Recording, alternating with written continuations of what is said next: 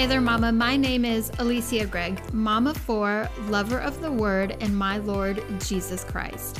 And I'm the host of this podcast, Journey to Bravery. Welcome to episode 25. I pray that as you listen today, Father refreshes you with new insight and encouragement for this walk of motherhood. Last week, my oldest son, Noah, came on and answered some pretty tough questions about sin. Today, I'm going to answer those same questions, and next week, I hope you'll tune in because I'm going to take this discussion a little deeper and talk about the how and why our kids need to have a clear and deep understanding of sin. And I'm going to be referencing a lot of scripture in this episode because that's where all the answers are found. The translation that I'm primarily going to be using is ICB, which is the International Children's Bible translation in your Bible app. And I'm specifically using this one because it really helps me to explain it to my children in a way they can understand it. It's so easy for me to use words and terminology that confuses them. So this just helps me develop a language that their little growing minds will understand. The first question I asked Noah was, what is sin? 1 John 3:4, when a person sins, he breaks God's law. So simple. And then it begs the question, well, what is God's law?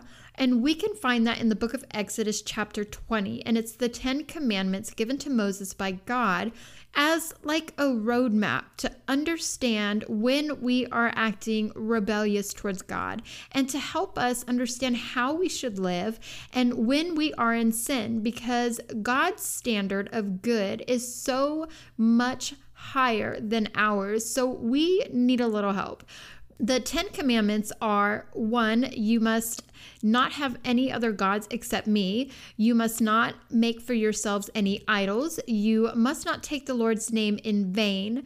Remember the Sabbath day, keep it holy.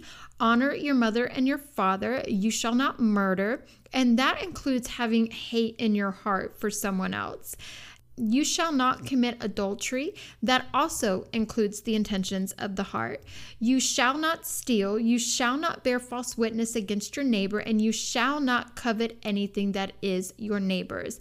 Now, in Matthew 22, Jesus says, you shall love the Lord your God with all your heart, with all your soul, and with all your mind. This is the first and greatest commandment. In John 13:34, Jesus says, I give you a new command. Love each other. You must love each other as I have loved you. And this new command is not to replace the 10 commandments, but to reinforce it. Because if we truly love God with everything we have and love people like Jesus loves us, we fulfill the law. We won't bring dishonor to our parents or commit adultery, covet our neighbor, or use God's name in vain, because our deep love for Him and others keeps us from sinning against them and wanting to do those things. It keeps us in obedience. John 14:15, if you love me, keep my commands. Second question was, why is sin bad? Isaiah 59:2. Again, this is in the ICB translation in case you're wondering why it sounds just a little bit different. It is your evil that has separated you from God. For your sins cause Him to turn away from you, and then He does not hear you. This is one of many reasons repentance is so important. It's not a one-time salvation thing, but a daily thing to reconcile my relationship with God when I'm in sin and slipping away from Him. An opportunity to receive His grace and also grow in my awareness of sin and my willingness to turn from it. To live a life separated from my loving Creator is a very scary thought. Question number 3, how do you know if you're sinning? Again, the Ten Commandments give a simple breakdown that we can easily reference of what God expects of us and how he wants us to behave. James 4:17, so whoever knows the right thing to do and fails to do it, for him it is sin. Also in John 16, verse 8, Jesus says, and when he, the Holy Spirit, comes, he will convict the world of its sin and of God's righteousness and of the coming judgment. So not only do we have a tangible reference with the Ten Commandments, but we have the Holy Spirit in us who will convict us along the way and teach us right from wrong. He will be our guide to show us what is pleasing to God and what's not. Fourth question, what happens when we sin? Ephesians 4:27 says, do not give the enemy a foothold. If the enemy can get us to sin, he can start a cycle of disobedience and rebellion towards God. James 4:7 says to resist the enemy and he will flee from you.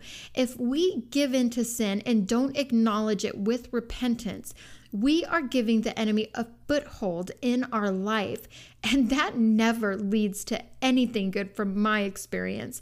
It actually begins to weaken us because we become separated from God, the source of life and light, and we start to slowly get dragged into darkness, isolation. We're defenseless, depressed, and defeated. And that is exactly where the enemy wants us. If he can get us to sin once, and then again, and again, and so on. Also, what happens when we sin, to put it plainly, as scripture does in Romans 6:23, the payment for sin is death. We have to face death because of our sin. That is the ultimate punishment and the ultimate consequence for what happens when we sin. Fifth question, how does it make you feel? And I'm going to piggyback a little bit off my son's answer. He said when he sins, he gets this feeling of guilt and shame. And sometimes it's so strong that he never wants to do it again. Jeremiah 6:15 says, they should be ashamed of the terrible way they act, but they are not ashamed at all. They don't even know how to blush about their sins, so they will fall along with everyone else. Now, I know guilt and shame are things we consider to be bad, but that's because we live with them and we're not supposed to. I lived with shame most of my life because of the childhood abuse that I experienced, but this is not God's design to let shame and guilt shape us and live in us. It's a feeling that comes and goes, and God uses it to help us identify sin and also feel remorseful so we don't want to do that same bad behavior. So we repent and receive his mercy instead, which then washes away the guilt and shame. Matthew 3:18, produce fruit in keeping with repentance. Noah also said that we need to feel this feeling because if we don't, we will just keep doing bad things. And 1 John 3:6 says, so the person who lives in Christ does not go on sinning. For he who goes on sinning has never really understood Christ and has never known him. So we can teach our children and even remind ourselves that this feeling of guilt is God's way of helping us turn away from our sin and back to him. It's because he is in us, helping us do what is right, helping us not want to continue on with sin. We don't want to be like the people Jeremiah was talking about, that they didn't feel ashamed for the way they acted and fall because of it. Question number 6, what did God do about sin? John 3:16 and 17, for God so loved the world that he gave his only son, that whosoever believes in him should not perish, but have eternal life. For God did not send his son into the world to condemn it, but rather that the world might be saved through him. I want to follow that verse up with John 10:17. Again, this is the ICB translation. The Father loves me because I give my life. I give my life so that I can take it back up again. No one takes it from me. I give my own life freely. And then lastly, what God has done about this awful consequence of sin that we find ourselves so hopeless in is John 5:24. Jesus says, "Truly, truly, I say to you, whoever hears my word and believes him who sent me has eternal life. He does not come into judgment, but has passed from death to life." And that, my brave sisters, is the good news of the gospel. Question number 7, and this is the last one. What must we do to be washed clean of sin and saved by Jesus? And my son said it simply: repent. We have to repent of our sins to have them washed clean. We must confess with our mouths Jesus is Lord and believe with our hearts. Let me give you some scripture for that. Proverbs 28:13. Whoever conceals their sin does not prosper, but the one who confesses and renounces them finds mercy. Acts 3:19. Repent then and turn to God that your sins may be wiped out, that times of refreshing might come from the Lord. Romans 10:9. If you declare with your mouth Jesus is Lord and believe in your heart that God raised him from the dead, you will be saved. Lastly, and very similar to the one that I just shared, is Romans 10:10.